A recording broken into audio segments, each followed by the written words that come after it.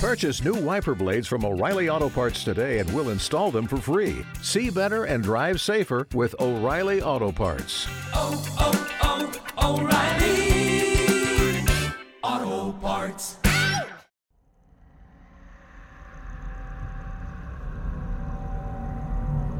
You're about to enter into a new world of knowledge, curiosities, and high strangeness. This is a podcast of Straight Up Strange Productions.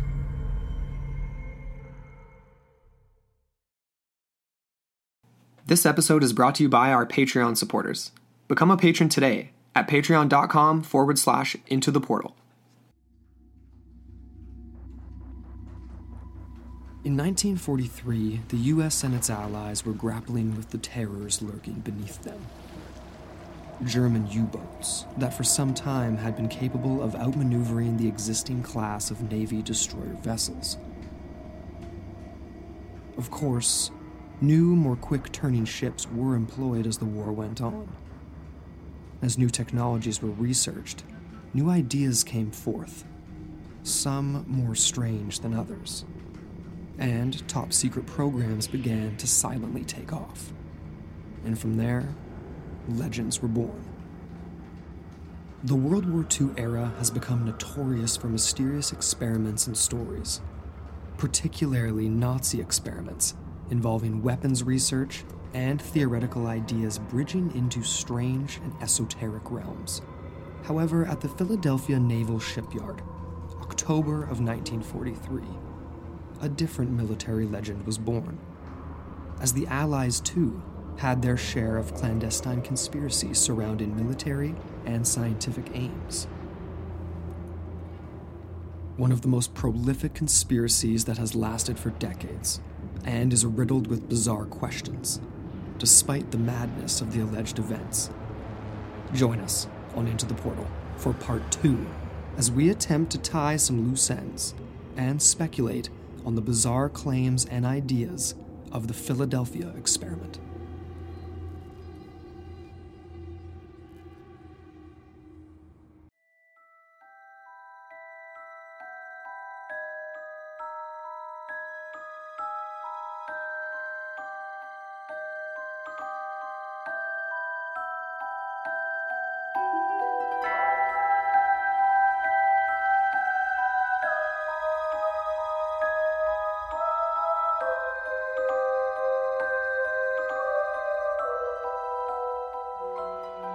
Hello, I'm Amber A. And I'm Andrew McKay. And welcome back into the portal. Your gateway to the bizarre. Yeah, we are jumping into the conclusion, hey, of our two-part Philadelphia experiment extravaganza.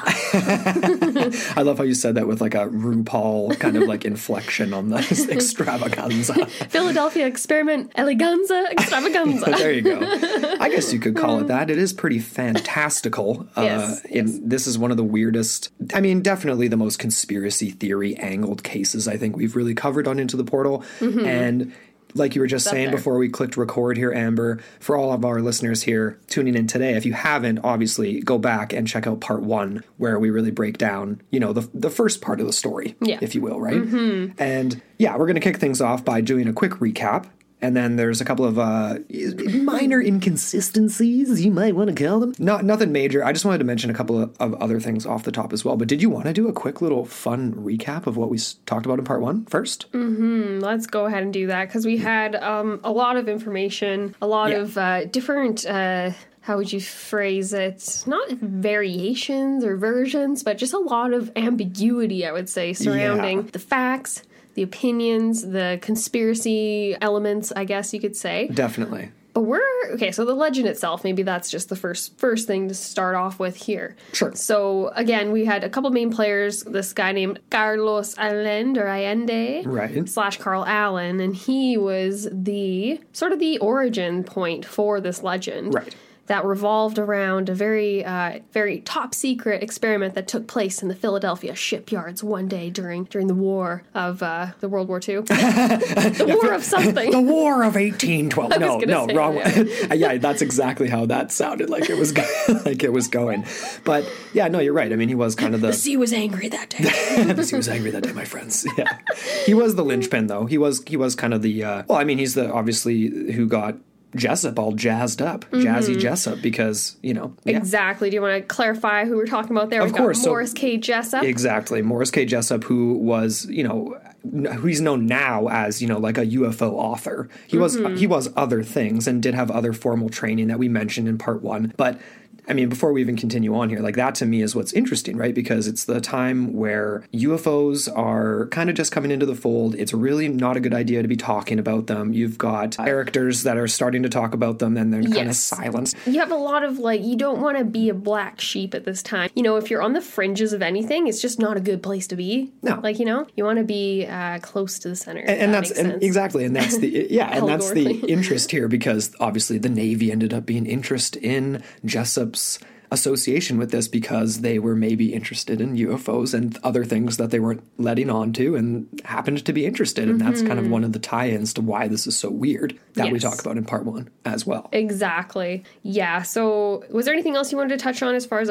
we had a few other people too, like Robert Gorman. He played into uncovering Carlos's real identity as Carl Allen. Right. And we had the 2 agents that were occupied by the ONR, the Office of Naval Research, who ended up doing the replication of Morris's book. Yes. And then also was the one that conducted this mini investigation. And that was interesting on that Histories and Mysteries documentary we watched on this topic, where they discussed that and how, like you just mentioned, Andrew, the Navy was kind of at odds, butting heads a little bit with the other departments of with the Air military. Force specifically. Exactly. Yeah. The Air Force. That comes up again. I think we even touched on that in the Idaho Falls episode. There's these competing aims of all these departmental research groups, and then obviously the funding that goes along with this is very political. So there wasn't a lot of information sharing, which again led to people just conducting their own experiments and their own research, and that's why these 2 officers of the ONR decided to go the way that they did. And now they've kind of receded into the bushes. They pulled a Homer, so to speak. And we did have their names actually pulled from there. I don't have it in front of me right now, but it's somewhere further down in the doc here. I think we'll we get did to make it an effort to just sift through that and pull those names up. But it was interesting because the ONR claims to not have any record of these copies that were made back in the day, and it's just kind of mysterious in that regard. So it does lend itself to a little bit of conspiracy leanings. Right. Which is obviously where we're getting into today, the picking up from where all that left off. And of course, we're not going to redo the whole gruesome story because we did that in part 1, but where we're essentially left off with is the experiment happens, allegedly. There's a horrific outcome from it, and you've got men fused to the ship, other things happening offshore, people vanishing, other people that just vanished outright from the onset and never came back, potentially.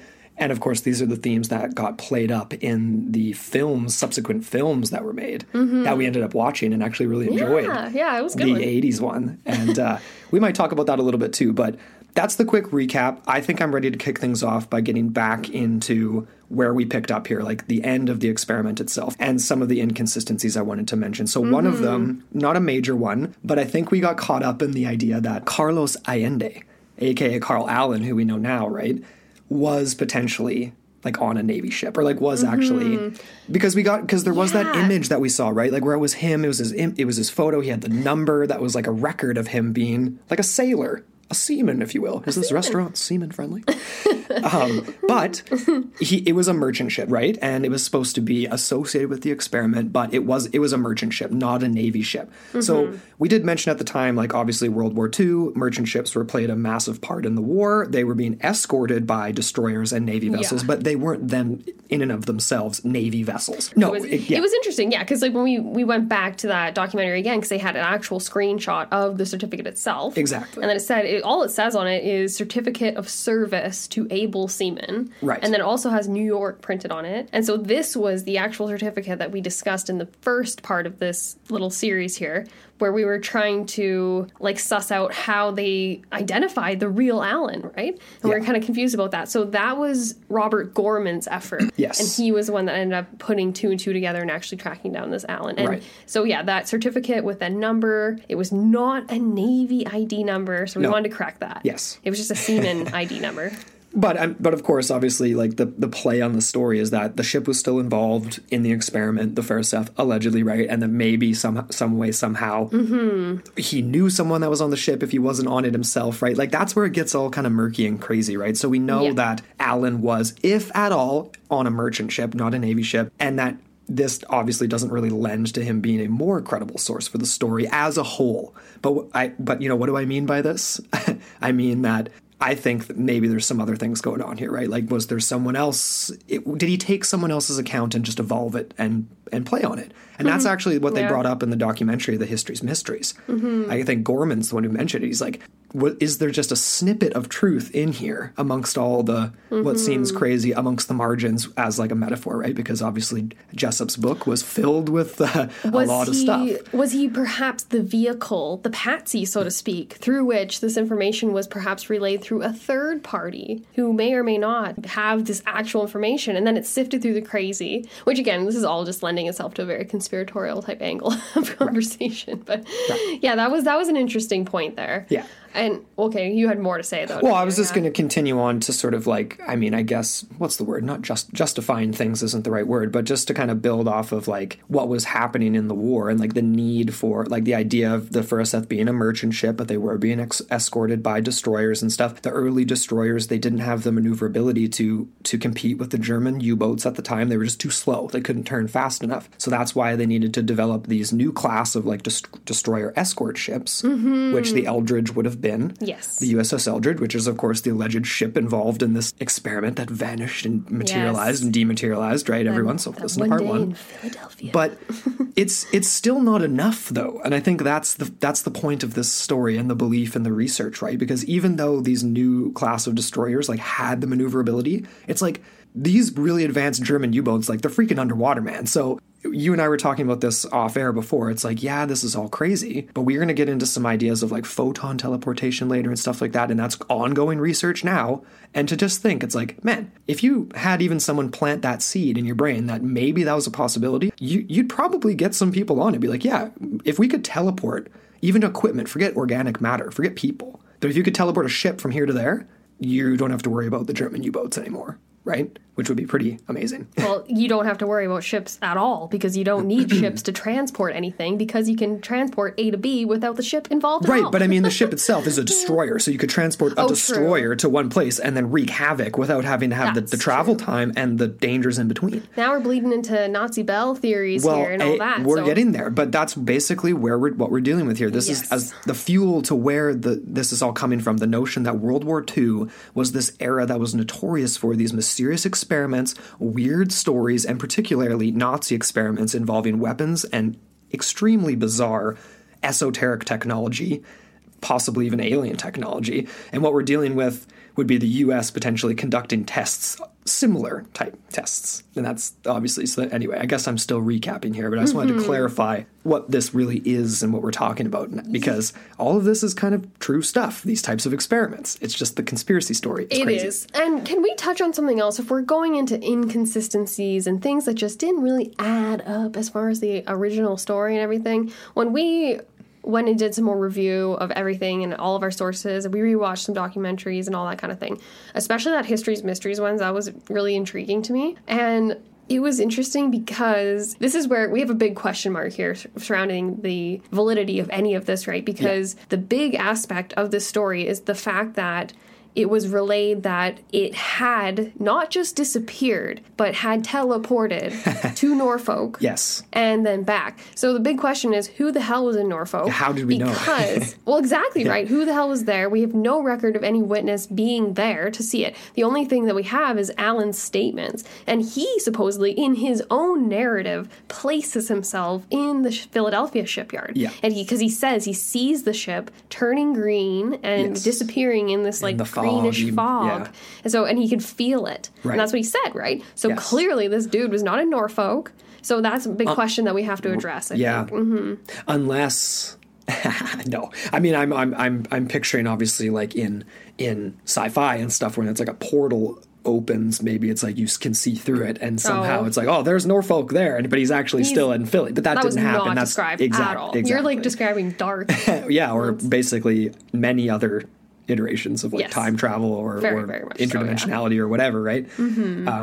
Yeah, that's definitely bizarre, and obviously we can come back to that. But tying it back into real stuff, I guess. It's like, that's what the conspiracy theorists all tried to do, right? And we're not really doing that here. Again, if there's anyone new that's listening to Into the Portal right now, like, we don't typically cover these types of things. And like right now, I don't know, I think you can tell by the way we're talking about it, how we're leaning. There's definitely so many things that are real that are included in this. And part of that is the research that was conducted by Albert Einstein and possibly Tesla, working with the Navy right at the time of the alleged event. I don't know where he was actually stationed, but specifically he was working on underwater mine technology and torpedo technology to try to catch up to the Germans. But of course, what makes this so interesting is the idea that we know Einstein was researching other much more vast theoretical ideas. The question is, would any of this be like, I picture a general being like, wait a second, like just picking one line out of a theoretical idea and being like, make this happen.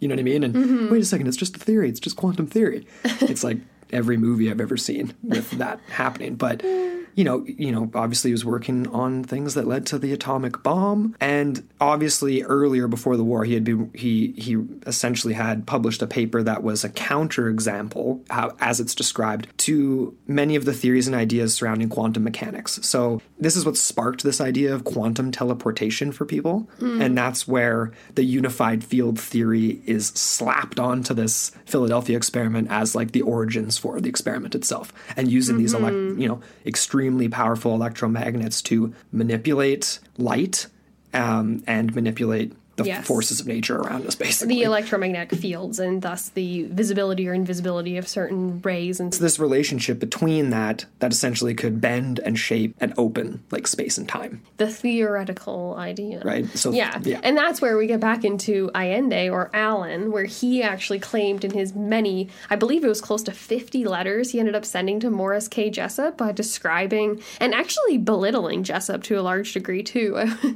was reading a little bit more into that, how he was very much like propping himself up, Allen was. Sure. And how he claimed that, he was actually taught by Einstein himself. Wow, that's quite the claim. And that he could prove the unified field theory based on the events that he had witnessed on board the USS Andrew Fairclough on that day. I think it would have just been the SS then, rather than the USS. What? I don't know, does the USS imply, I don't know, I guess it doesn't imply Navy, like it's in the Navy.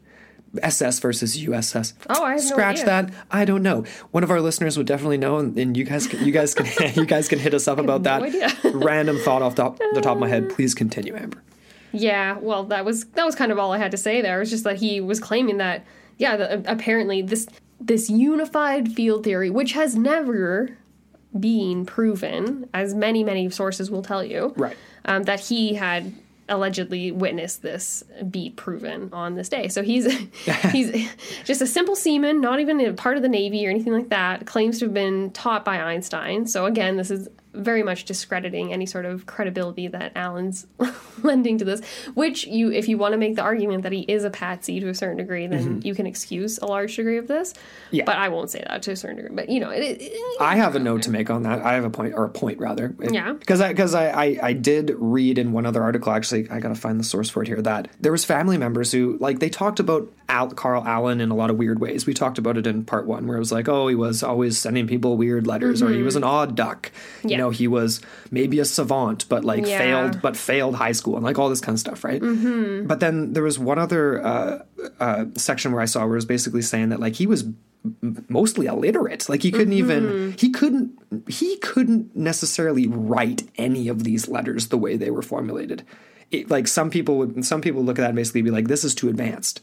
Like his writings would have been much more akin to like a school-aged boy. He did have relatively, his brothers claim that he actually never formally learned how to write. Yeah. So that, there you go. So he would use annotations and he would use other people's books and writings to express his ideas and maybe like change their ideas, like, to suit what he was thinking. And so that would be his annotations. And I get that to an extent, but it's like, it's still, and I guess maybe that's the kind of weird savant part where he's formulating from that and still making it like, it's cuckoo for Cocoa Puffs, but still seems like he's the one writing it from scratch, like for Gorman and the people and the ONR reading these weird writings about aliens and how they behave and how their fuel sources work in the margins of Jessup's books. Mm-hmm. And I think those are the points that the ONR was so interested in, right? Like if it was just crazy saying, I go and hang out with the reptilians, maybe they wouldn't be so interested. But clearly obviously we're dealing with so much disclosure stuff right now. But even back then, it's like, this is an open admission that the Navy's interested in UFOs and weird technology. Therefore, they're interested enough to ask Jessup to come in and talk about it because of the mentions of things like fuel sources or other things like that. Mm-hmm. It's kind of funny to think that they even opened up that package. The name, like, what did it say? It was like Happy Easter. Yeah, it was like, I feel like that would just be treated as like automatic, like, get the bomb unit in kind of thing. Also, again, like on that note of Happy Easter, like we speculated on how weird that was in part 1. That sounds like I don't even know. That's like weird, like Black Eyed Kids or like Men in Black type, just nonsense, honestly. Like in a weird, don't you think? It's like, is that Allende like being just really strange? Because the rest of what he says is strange, but it's not like that. It's just him trying to claim he knows all this stuff. Mm-hmm. But then you have this really weird, almost borderline cryptic. Like, what is that? What is the association there? I couldn't really come up with anything. Honestly, yeah, I'm kind of stumped on that one too. But anyway, super weird. The one thing too that I might add to this sort of idea that Alan claiming to have been taught by Einstein himself, what if he really just kind of meant like he had read Einstein's books? You know what I mean? And things like that. Obviously, those are two very different things. Someone like personally relaying information to you and teaching you versus you picking up a book. But if he does have a habit of doing this, right, of just, getting his hands on whatever he can, and then maybe that's what I'm not sure. Maybe that's just one thing I will add to that as a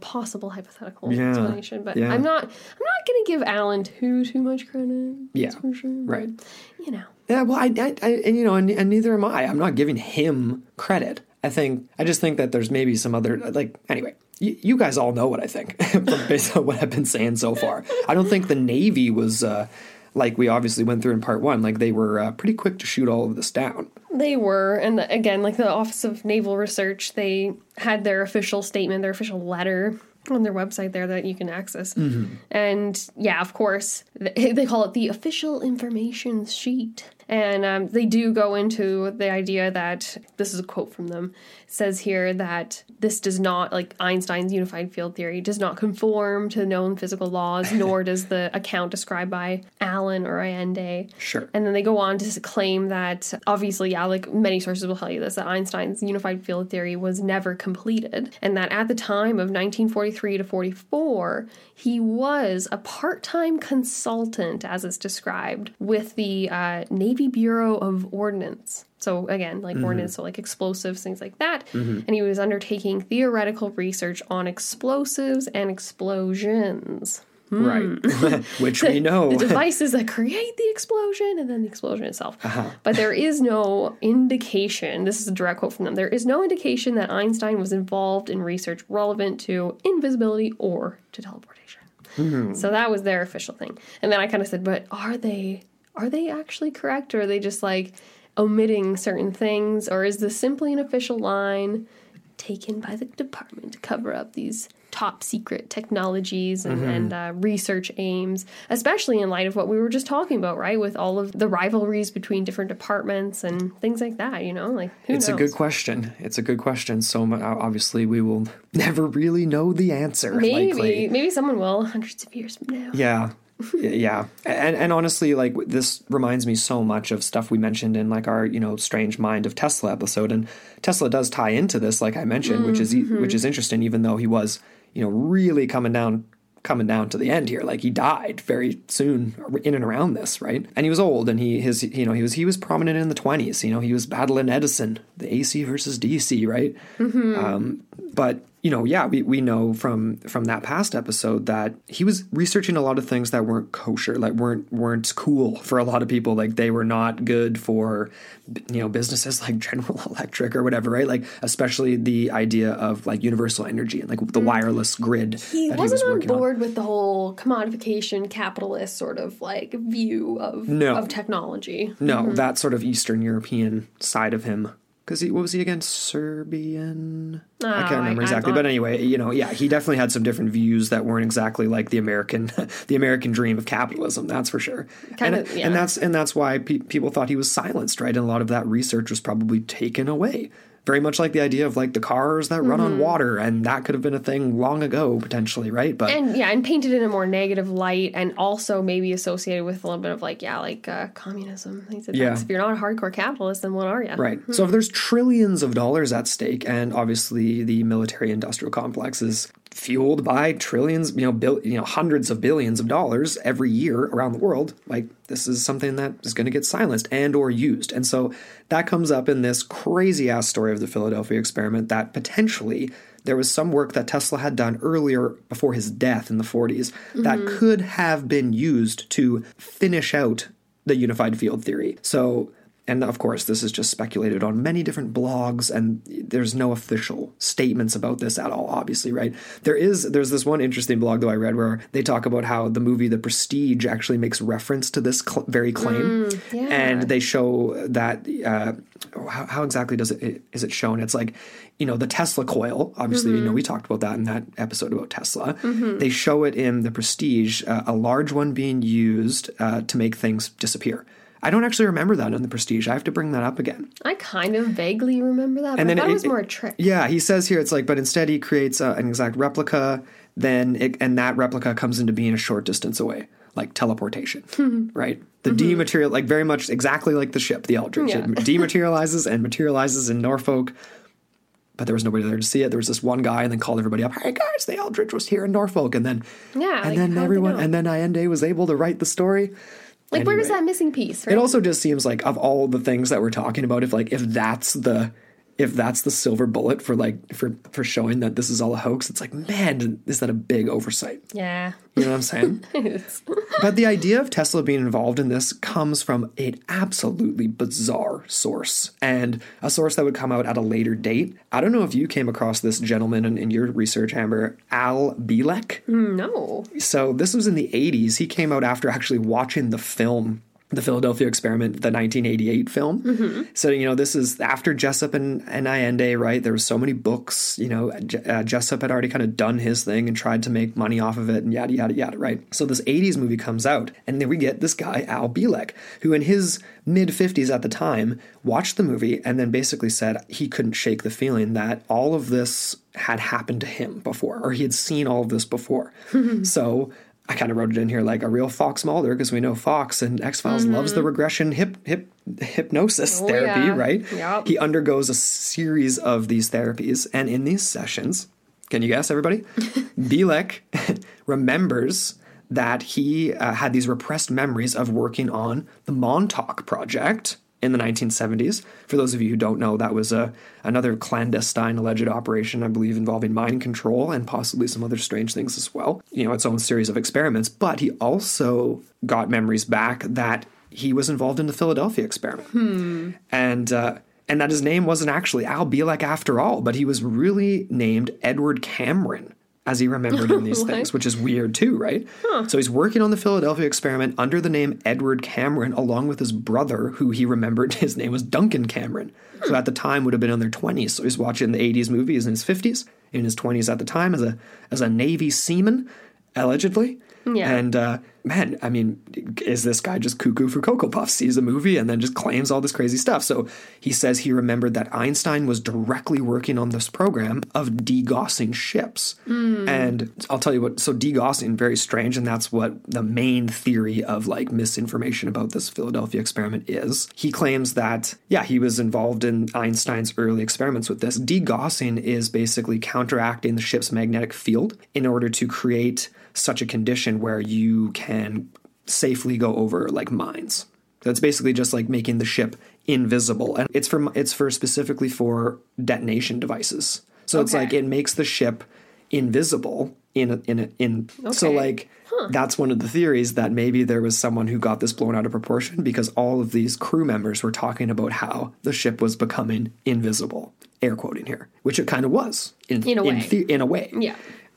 So yeah, it was protecting against magnetic mines planted by the Nazis, and research from Tesla was purportedly used in the same technology, this degaussing technology that was expanded upon and turned into a potential cloaking equipment, like literal physical naked eye cloaking equipment, not radar cloaking Like the Harry equipment. Potter cloak and Like invisibility. they just have a giant tarp, a massive invisibility tarp that they tarp the entire Eldridge with. But that apparently is in production. Like, people are working on that. It's probably a few decades off, but who And knows? could you imagine if we see that in our lifetime? Yeah. How much? Hit us up and tell us what you guys out there listening would pay for an invisibility cloak. That's going to lead to some problems, man. Yeah. Like, you think Harry was sneaking around the castle? Can you imagine if some kids got their God. hands on an invisibility cloak? Kids, that's the least harmful. Oh, Come on, can you imagine? man. All right, so back to Bielek, though. He claimed that there was this gentleman named Dr. von Neumann who was working on the Manhattan Project along with himself.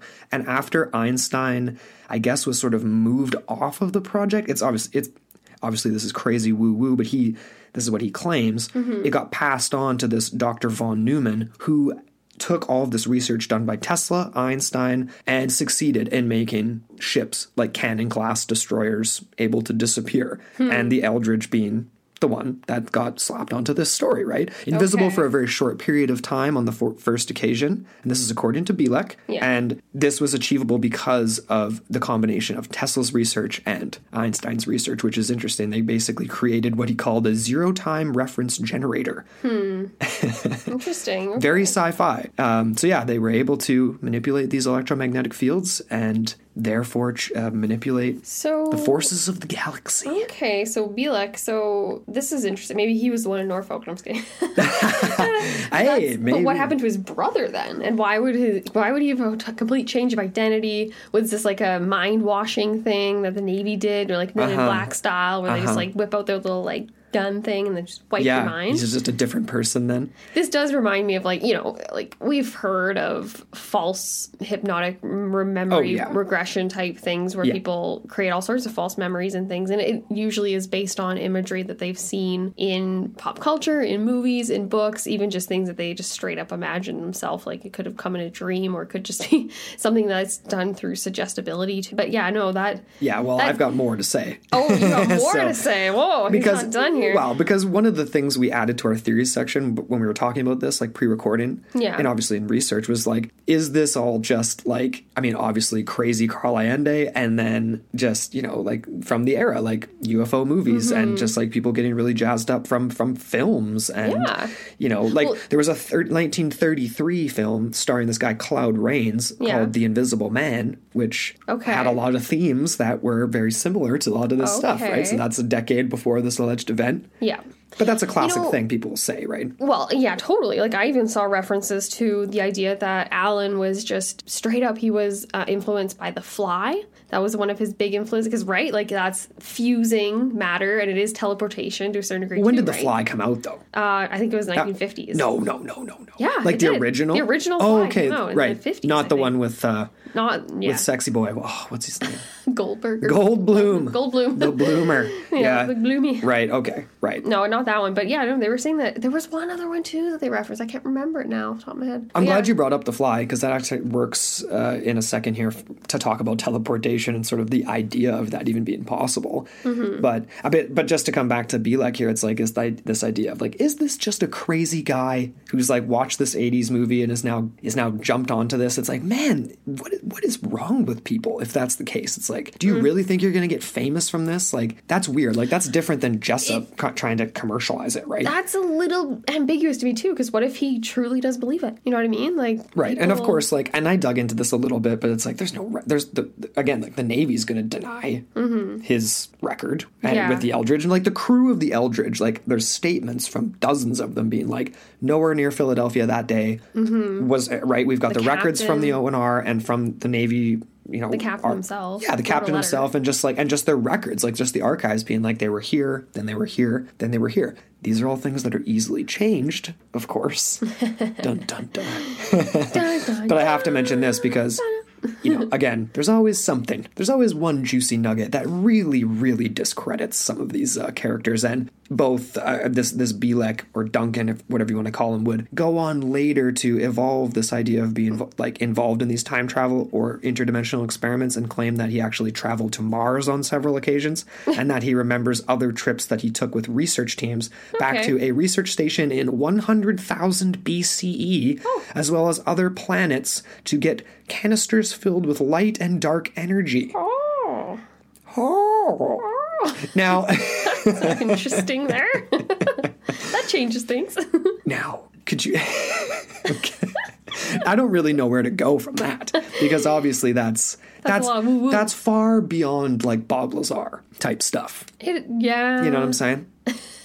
That's a little bit beyond It's in that. the same sort of category, but just a different part of the spectrum. But then very much like, Ryan Sprague from Somewhere in the Skies brings this up all the time, where it's like the idea, or not all the time, but lots of people bring this up, this idea of like through these different eras, there's different versions of like misinformation that are put out there, right? And the more fantastical a genre, if you will, or a topic or whatever research topic seems, then the public's going to care less. And like, that's what's happened with UFOs, right? That's what's happened with like a lot of like paranormal stuff, potentially, right? And the question is like, I don't know, like for the people who would say, maybe this guy really was on a Navy ship, it's like, yeah, did someone get to him? It's the Men in Black brainwashing thing. It's making it so crazy that even if there is one nugget of truth amongst the basket of 1,000 crazy nuggets, no one's ever going to find that nugget of truth. Because it's so diluted. Exactly. The truth becomes diluted. And that's what we end up with, is just madness. Yeah. Now, we're going to be heading into some final theories, explanations, and trying to really answer a couple of these questions, such as, like, what was the deal with the murder of Morris Jessup? Or was it a suicide? And who the hell was Manson Valentine in that regard? Because that's really interesting to me. Amber already kind of mentioned the one that we don't really have a way of following up on, but like the Norfolk angle, the Norfolk end of the dematerialization. Like, where the hell was that? Like, what the record of the Eldridge as well. We've got a lot to touch on. We've got a lot to touch on. But first, we are going to take a quick promo break. Do you find yourself suffering from negative thoughts or feelings that are getting in the way of your personal happiness and achieving your life goals? If so, perhaps it's time you check out BetterHelp online counseling services. BetterHelp.com is there for you with licensed professionals that are specially matched to you and are available worldwide and remotely, all in a safe and private online environment. Seeking help and finding the right person to talk to should be easy, and that's exactly what BetterHelp.com has done. You can begin communicating with a licensed professional in 24 hours, all through your preferred methods of communicating, including secure video or phone sessions, plus online chat and text with your therapist. You can trust that anything you share with your therapist remains completely confidential. And if you feel the need, you can change counselors at any time for no additional cost. BetterHelp has licensed professionals who are specialized in everything from depression, anxiety, family conflicts, and many other areas that may not be available locally. Best of all, it's truly affordable. Into the Portal listeners get 10% off your first month with discount code PORTAL, spelled P-O-R-T-A-L. So why not get started today? Join over 1 million other individuals and go to betterhelp.com/portal.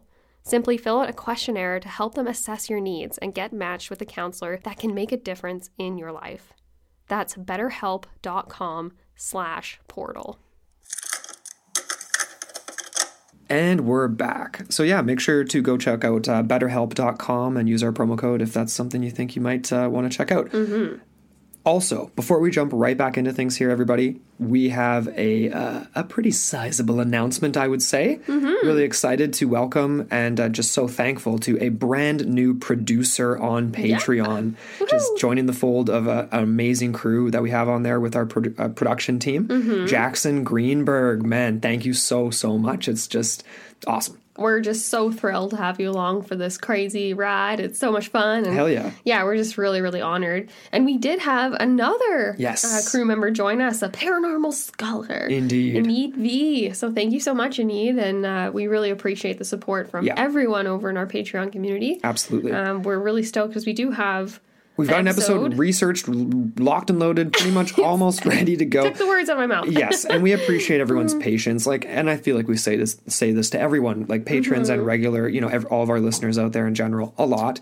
But it's been a crazy year and a half, like for everybody. But we're super busy with a lot of things, right? Career changes, coming back into some level of normalcy with work and stuff like that. We're getting married in like a month and a half, and we're trying to really dial that in, and it's like really stressful. It has been. There's been so many ups and downs and changes, and you just have to roll with it. And we're just So there may be some interruptions to your regular scheduled programming here on Into the Portal, but stay tuned for that. We'll update you guys because we may need to take some time to kind of wrap up a few of these things. But we just wanted to sort of plant that seed with you because we're not going anywhere. ITP is still cooking for the rest of this year. And but yeah, we're really excited to have these new patrons join us. Thank you so much again, Jackson and Enid. And I think I'm ready to get back into our final theories, explanations, and definitely touching on some of these weird ass questions. And let's just start with the murder of Morris K. Jessup and or his suicide, because that's a weird one, and that's where we ended off part 1. Okay, so let's do a quick recap here. So history tells it, on April 19th of 1959, Morris Jessup contacted his associate, Manson Valentine, who, I will say, is a very mysterious figure. We don't really know too much or anything about him. No. I've come across a couple of versions of the name, ranging from like Charles Manson's son to a guy that discovered Bimini Road off of, I think it was the Bahamas. It was like this really cool ancient road underneath the sea. Yeah. So this Manson Valentine largely at large, I would say. Yes. But yeah, so essentially what happened was Jessup contacted this Valentine character to arrange a meeting, claiming to have made breakthroughs on the research regarding the Philadelphia experiment. Next day, April 20th, 1959, Jessup is found dead in Dade County, Florida. He was actually discovered unconscious and unresponsive with an exhaust pipe dragged back into his vehicle, essentially suffocating him. Yes. The death was ruled a suicide. However, there are some people that will point to some more mysterious and perhaps murderous, and this in particular kind of lends itself to the conspiracy. The fact that he was supposed to meet with him that day, and then this happens.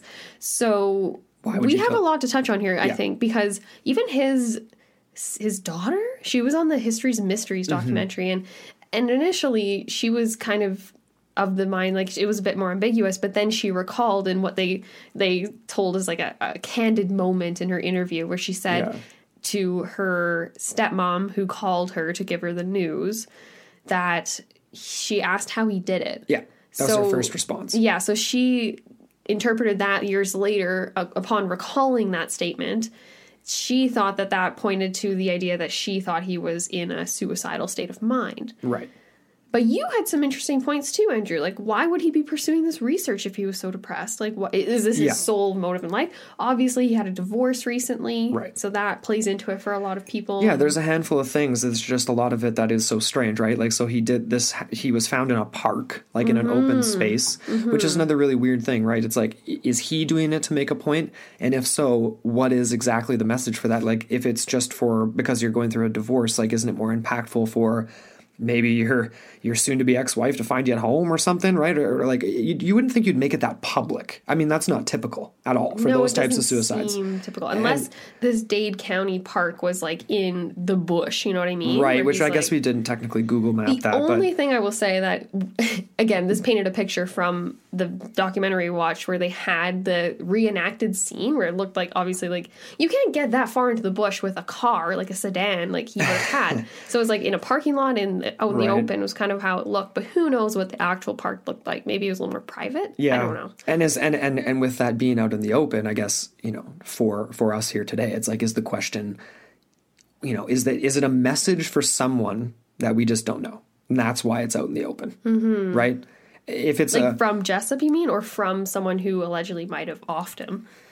either or potentially even like maybe Jessup was trying, maybe it was suicide, but maybe it was suicide because he knew someone was after him. Maybe, I don't know. I mean, if it was murder, it definitely seems like he was left out in the open to send a message. Yeah. Potentially. I know. And like, we're not claiming to be experts on what people do when they're in a suicidal state of mind, No. but like, it does seem kind of weird. And then obviously the fact that this Valentine character was contacted just the day before tells him that he has this research in hand that was really gonna, and maybe it doesn't really justifying Allende or Allen, but it was another angle of like maybe something the ONR knew, and that's why they were so interested in his book and these weird ass writings in the margins. Maybe he touched on something, Right? or like we've been kind of suggesting, I guess, throughout this series, the idea that he could have been a conduit through which someone else, another unknown agent, was acting through. Yeah, and is Valentine that character? Is he an agent for some clandestine operation that's sort of like half like monitoring the progress of Jessup's research, even like / just like keeping checks and balances on the characters involved in this crazy saga, because maybe there is this one line of truth like linking back to the Navy or something? It's like the guy, I'm sorry, I'm just referencing X-Files again, but it is like, what's his name? Deep Throat. Yeah. Where he's like this guy that's the shadowy character that's feeding him That's what it information. reminds Is me it of. information? Is it misinformation? Are you a pawn in a larger game? Are you, like, you know what I mean? Do you have agency? Are you making the right moves? Like, it's very Mulder-esque. Yes, it is. Yeah. Yeah. Okay, so then moving along from Valentine into this whole question of the witness present in Norfolk. Right. How do we know? Is there any evidence? There's none. There's literally none. you can't. There was even one weird ass article. can't Yeah, no, like there's one that I found where it's literally like just twisted and turned this whole story around, that they made it sound as if Alan was in Norfolk and saw the materialization and not the dematerialization. This is where the story's, you're exactly right. It's been so twisted and turned around and so many different analyses applied to it that it's just like, ugh. But let's just get into like, the USS Eldridge itself, right? And the whole, where the hell was the ship during these times? Like, we actually do have the official war diary from the Naval History and Heritage Command Library. And I won't read it all as follows, but basically here, it starts off September 18th. Ship is in the vicinity of Bermuda. Right. It's undergoing training. There's sea trials. This takes place up until the 15th of October, where the Eldridge is said to have left in a convoy for New York. Okay. And so this convoy entered into, it was like a 3-day thing, so we're up to the date of October 18th. Right. Apparently, the Eldridge stayed in the New York harbor until November 1st. And then that's when it became part of an escort for a convoy by the name of UGS 23, which was a New York section. And that's through the dates that we're working with here then. Mm-hmm, so it was close to Philadelphia. Exactly. So they do end this statement saying, but it was in New York. It wasn't in Philadelphia. Sure. They ended by saying that Eldridge remained in New York on availability training and in Block Island Sound until the 31st of December, when it steamed to Norfolk with 4 other ships. During this time frame, this is a direct quote here, the Eldridge was never in Philadelphia. So there's no evidence to support that. And this is official record. So again, right, this is the era of paper, so you can doctor these things. But I'm not saying they did. I'm just saying, what are your thoughts on that? Well, this reminds me, too, of some of those statements from the crew of the Eldridge, who basically said that they were with it from the beginning to the end, not just from its launch, but literally its construction. And so not only can they speak to where it was, like, at these dates, but there were some that were, could really speak to this idea of, like, no, there couldn't have even been a skeleton crew on, like, a different day or something like that, because some of the men involved were literally involved in building the ship itself and stayed with it the whole time. Mm-hmm. So the only way for that to be a potential thing would be for, I don't even know, mind control or another ship involved, and the name was changed to make it seem like it was the Eldridge. It was a swapperoo. A swapperoony. It could. I mean, I have a statement on that in a second, but please continue with information. Well, this is interesting, because this little sheet that was provided by the ONR is very thorough. It goes into the whole story, kind of lays it all out according to Alan's claims, and then it goes into their thoughts on where this could have originated from, this whole conspiracy and this Philadelphia experiment legend. And so this is a quote from him here. It says here, the personnel at the 4th Naval District believe that the questions surrounding the so-called Philadelphia experiment arise from quite routine research which occurred during World War II at the Philadelphia Naval Shipyard. Until recently, it was believed that the foundation for the apocryphal stories arose from degaussing experiments. So again, we got the degaussing here, which have the effect of making a ship undetectable or invisible to magnetic mines, as you already explained, Andrew. Yeah. So this is their sort of, But they also go on to say that another likely genesis of the bizarre stories about levitation, teleportation, and effects on human crew members may be attributed to experiments with the generating plant of a destroyer, the USS Timmerman.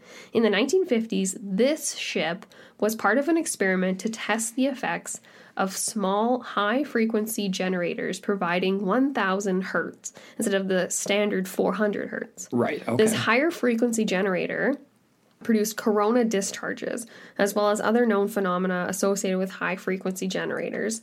However, none of the crew suffered effects from the experiments. They were not fused to the ship from these experiments. No, there was no absurd sort of like,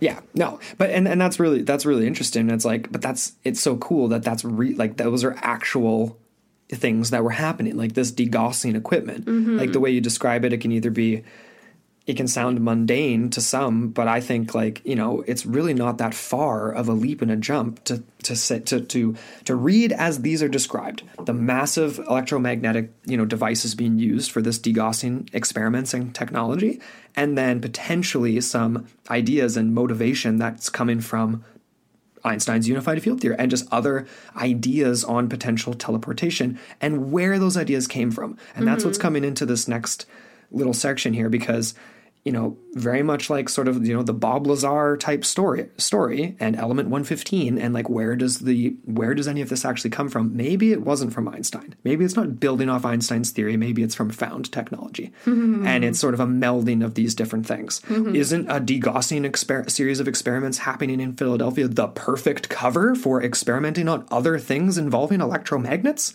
I mean, come on, people! It's like kind of 1 + 1 = 2 to me. I mean, it's the perfect place. Just how far did they go? Exactly. Exactly. And then again, coming back to what you were talking about before with like the little evidence in Norfolk, it's like, the original story for Philadelphia is that there was like hundreds of people that should have seen. It's not like they're posted up in their lawn chairs, like watching it, like a fireworks display. They're present in the area. But they're technically present in the area. So you'd think, actually in itself would be a hilarious experiment, to actually have the experiment be about watching the people who are going about their day-to-day lives. How many people actually notice a full naval ship disappear or just like a merchant ship disappear? Right. You know what I mean? Yeah. Where it's like almost like where you're not looking at it and then you just, you know what I mean? You should have horse blinders. A lot of people do. Yeah, it's true. Well, the same argument goes for a lot of like UFO sightings. The only, just to build off this though, the idea of like, oh, who could have seen it in Norfolk?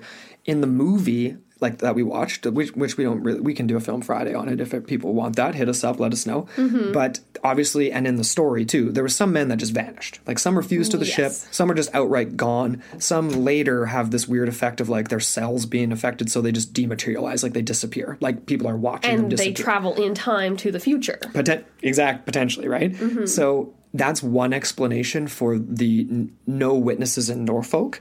And then the story basically being like the survivors were the ones who said that they thought they were in Norfolk. And potentially their materialization wasn't simultaneous in time. So they dematerialized from Philadelphia in 1943, October.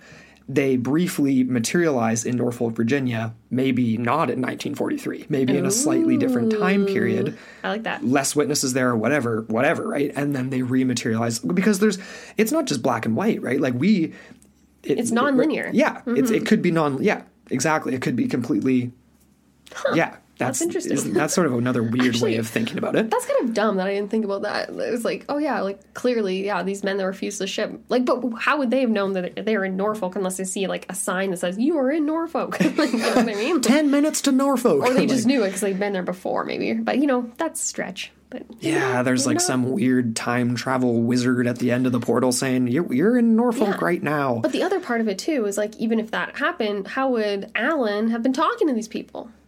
Very true. He was on a different ship. Very true. So okay. And he's on the Navy. So many problems. I know. Well, there's a lot of problems with it. But obviously this brings up the question of like, could these experiments, if they were actually being conducted, could they be based on found technology? Mm-hmm. It's a combination of maybe building off Einstein's ideas, but this brings me to a section that, you know, it deserves its own episode. We are going to dedicate an entire own episode to the Nazi bell because it is utterly fascinating and the accounts of it are crazy.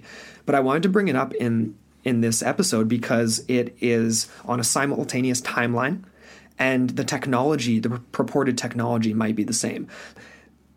The bell was considered this achievement of Nazi scientists who potentially reverse engineered something. Mm-hmm. And we know that the U.S. and Allied forces were in this position of sending like reconnaissance teams. They were trying to steal information, right? Like Project Paperclip was one of the designations for this, right? Mm-hmm. And I think we've mentioned that on some other shows before too, and this program actually secured like V2 missiles from like, you know, information from figures like Werner von Braun and like these, you know, and this like really important stuff for the Second World War.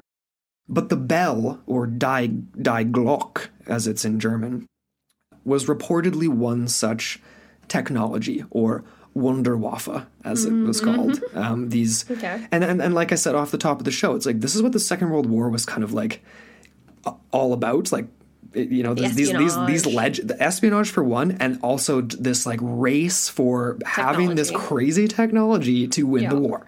And if anyone was going to initiate some research in something that's maybe like alien technology recovered to time travel or levitate objects or what have you, it's going to be Adolf Hitler and that weird ass team. I mean, come on. The Nazi occultists. Right? Yeah, right? They were interested in the weirdest stuff. Mm-hmm. They definitely would have been looking at this. They didn't discount anything mysticism related or anything that was just woo-woo outside of the box. Like, yeah, that actually is a really good point to make, Andrew. It's just the idea of like, we are just on the cusp of the nuclear era, and there are so many possibilities and just like imaginations running wild with. And can you imagine with these departments of defense, like all these contracts, all these experimental aims and things like that? Yeah, it's totally believable. Right. Mm-hmm. And so my question with this is, without getting into crazy details on the bell, essentially it's called the bell because that was its general shape, like the shape of a giant bell, which is actually ironic here because in Philadelphia there's the giant bell with the crack in it, right?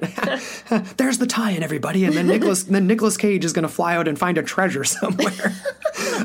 No, but seriously though, like that's what the general shape of this bell was described, and it was thought to be some sort of a device that was either for teleportation, which again, the Germans, if you could teleport your weapons, move troops, like whatever, move stuff around without the time, you're going to win the war. Or potentially some form of levitation, like could have been a device used to create like fighter UFOs for the Germans or something like this, right? And the question is, could the Americans have either stolen the same technology, like come across it through reconnaissance, or did they recover some of their very own and were attempting to use Nazi scientists, which they definitely did, like we know after the war, like, hey, everybody that we're not going to put on trial, come over here and build our stuff. Like that's what they did. Exactly. And there was... This is where I'm crossing over into a million different things, and they all deserve their own episode, everybody. But the Ketchberg incident was another UFO incident in the U.S. where the craft itself resembled like the Nazi bell. Mm-hmm. And so there's this tie-in here that potentially there was like recovery of that technology, potentially multiple times over throughout history, and attempts to reverse engineer it. There's the Bell story on that side of the pond, and maybe the Philadelphia experiment, along with other various stories where they're trying to use this reverse engineer technology. The timelines work out. Maybe the Bell is involved in this somehow, potentially. Perhaps. Or just this weird type of research. I had to mention it because it's like the Germans were looking into the same type of stuff. It was a were. race, just like the space race was later on with the Russians, right? It was the same. Oh, this is all kind of, yeah, like, I feel like when we, way back in the day, listening to the series from Astonishing Legends on the Nazi Bell. Yes. And the idea, I think they went into the whole line of thought where it was, yeah, exactly like how you're describing, like the idea that the Germans were after, like, this super machine that could literally transport anything, anywhere in the world instantly. Whether that's troops, whether it's tanks, whether it's aircraft or ships, whatever. anything. You can win the war instantly. You can be wherever you want instantly. Yeah. That is huge. And if there's an additional component of time travel to it, well, not only can you teleport in real time, but if you mess something up, then you can Scooty Puff Jr. back a couple of days and redo the thing that you just screwed up. Like in theory. Well, that's exactly where the Philadelphia Experiment movie Part 2 goes. Because allegedly it like picks up, I don't know if it's supposed to be the same characters as the original movie from the 80s, but like I think it was early 2000s this came out, and he has to, like, the plot is he goes back to World War II to stop the Nazis from winning the war because there's some weird loophole thing that happens, and then and he has to fix the that was wrong and all that kind of thing. Right. But yeah, no, it's that's I had fascinating to mention that. The other thing I do want to mention too, before I forget, because this is the only section here where I included this, and again, like, its own episode. It needs its own episode, so I'm not going to go into electronic fog.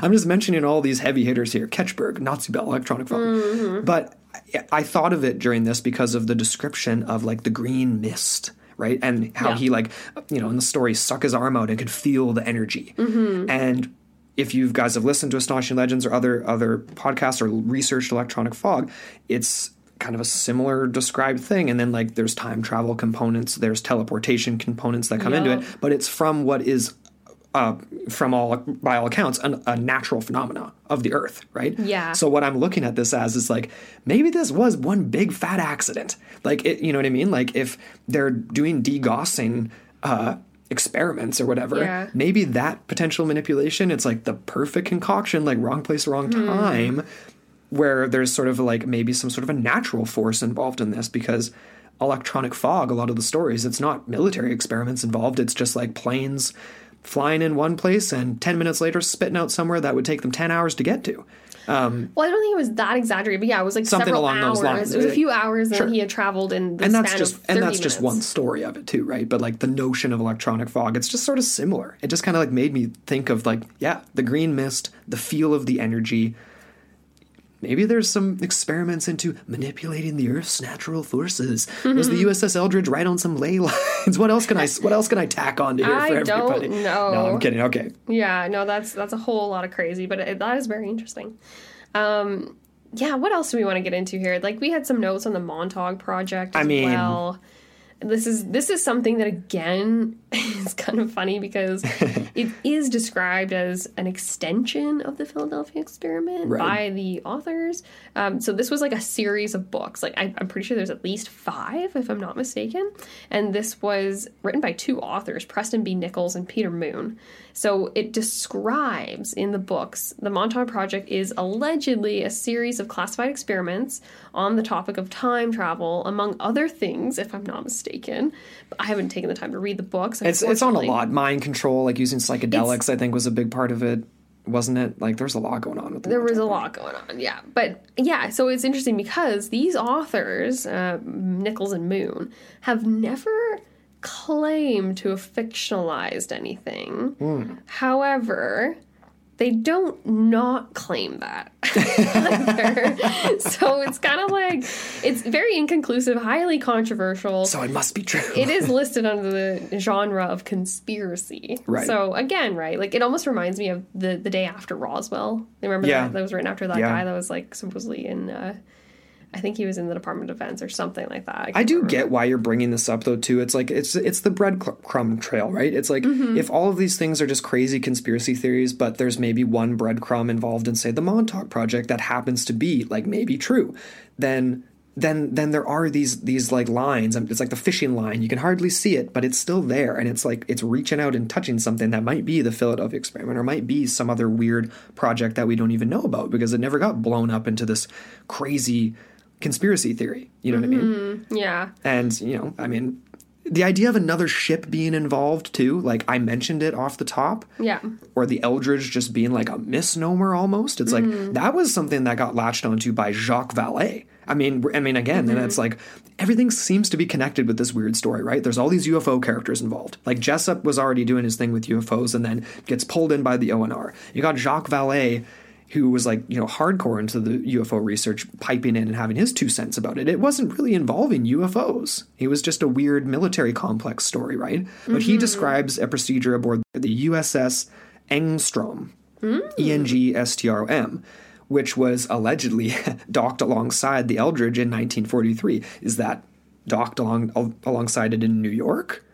Or another misnomer, and they're like thinking, oh, the Eldridge is in Philly. I'm not sure. Interesting. But it was doing these, it was also involved in experiments with powerful electromagnetic fields on board this ship, doing the degaussing experiments.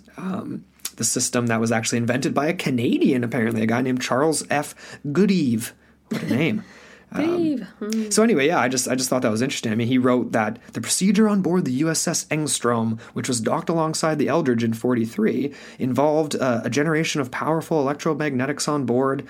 And yeah, I mean, could it have been that ship and not the Eldridge? I mean, they both start with an E.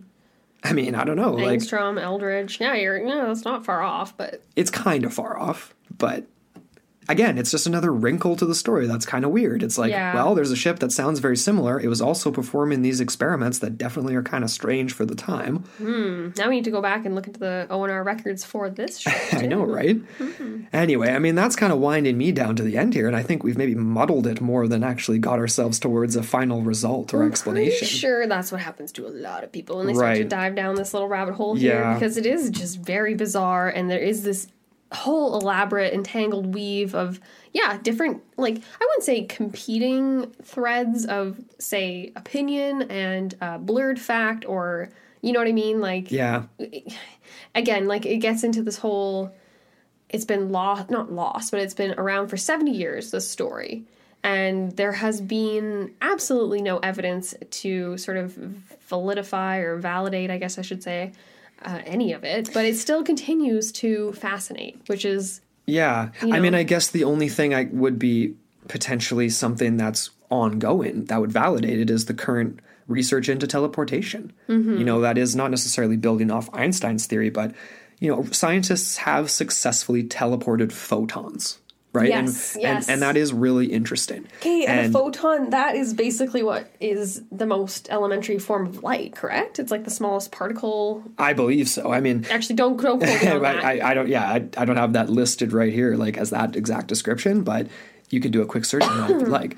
But it is an elementary particle. There you go. But this version of teleporting this very, like, small rudimentary particle here isn't exactly how you would expect, right? So it involves this phenomena called entanglement, where essentially it takes 3 photons to essentially, like, recreate the original photon on the other side. So you're getting a replica. You're not getting a full teleportation. Interesting. That kind of reminds me of Willy Wonka. Yeah. Actually, this is from sciencehowstuffworks.com, and this was just a funny little quote here from them. It's like, okay, sorry. So, like, by entangling photons B and C, researchers can extract information from photon A. So, like, photon A is the first, B is the middle, C is the end point. Okay. So they're saying here, in other words, when Captain Kirk beams down to an alien planet, an analysis of his atomic structure passes through the transport room to his desired location, where it then builds a Kirk replica.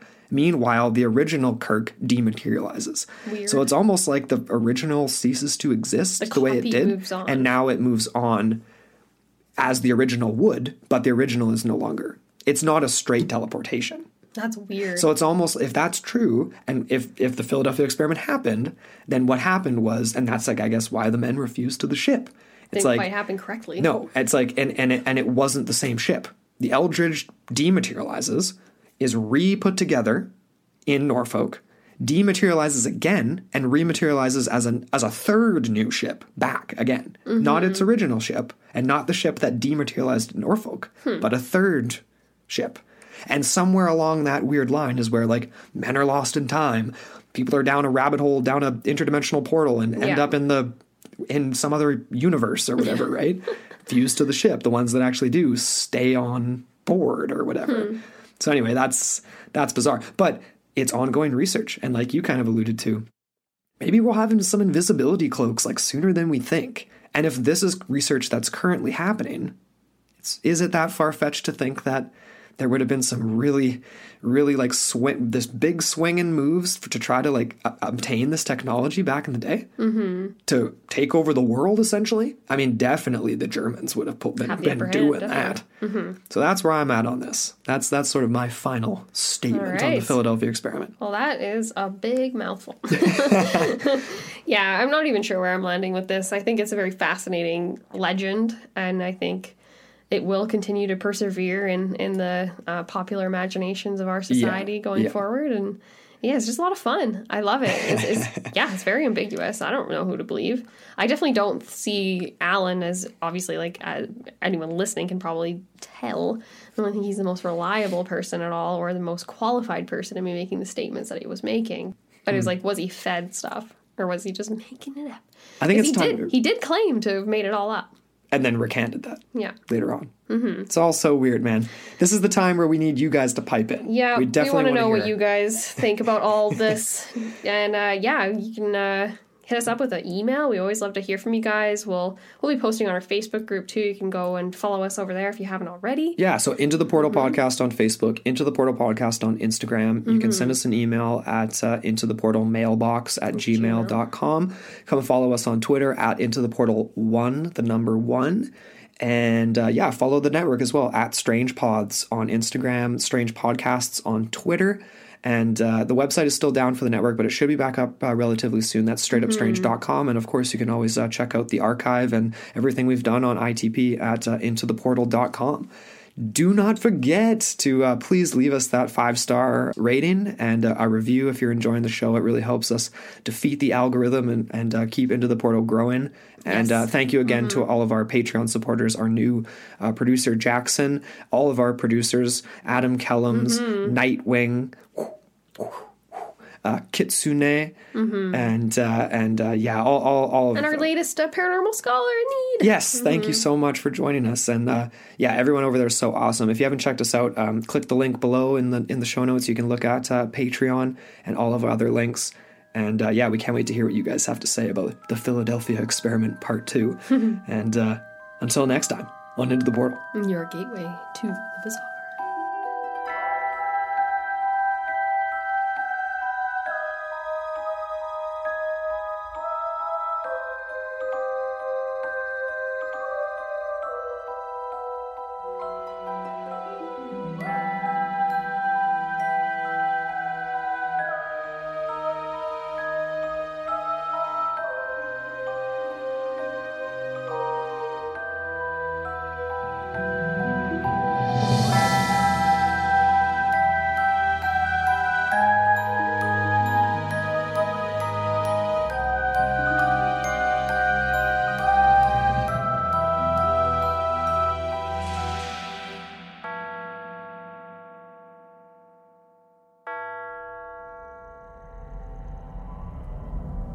This podcast is a part of Straight Up Strange Productions.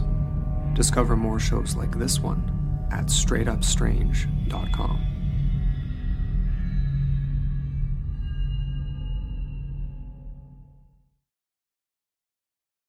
With LinkedIn Jobs, we tap into a network of more than 1 billion professionals to help you find quality professionals quickly and easily for any role you need. Marketing wizards? Found them. Software engineers? Found. That project manager I could never seem to hire? And found. LinkedIn Jobs quickly matches your roles with candidates with the right skills and experience. In fact, 86% of small businesses get a qualified candidate within 24 hours. Post your first job for free and get started at linkedin.com/spoken. That's linkedin.com/spoken. Terms and conditions apply.